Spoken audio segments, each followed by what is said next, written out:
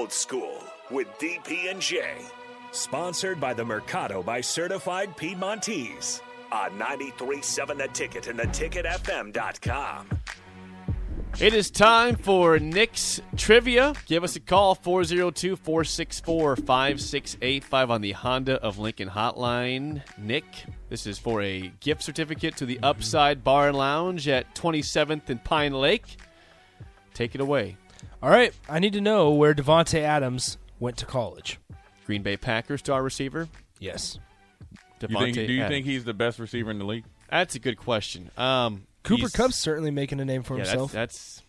I think he is the best receiver in the league because he can do it all.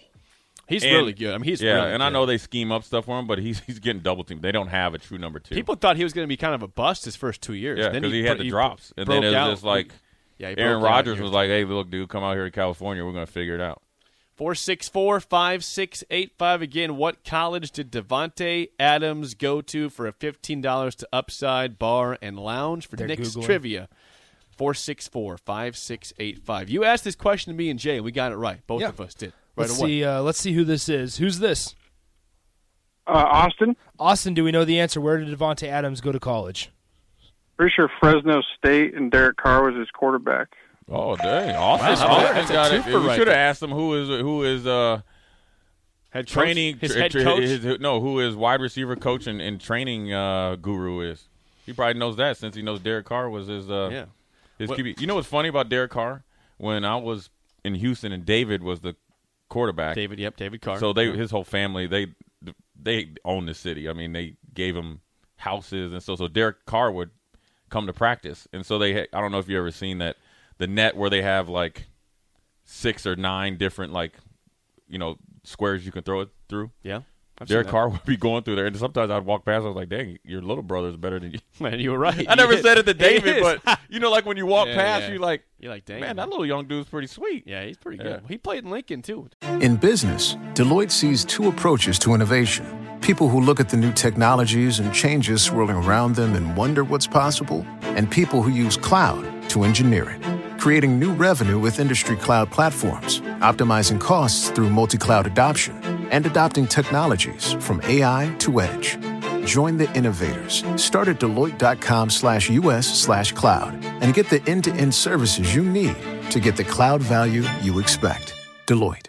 He almost beat Nebraska. And his dad, their dad is like, he had won like California long drive contest. Cool. Really? Hey, cool dude.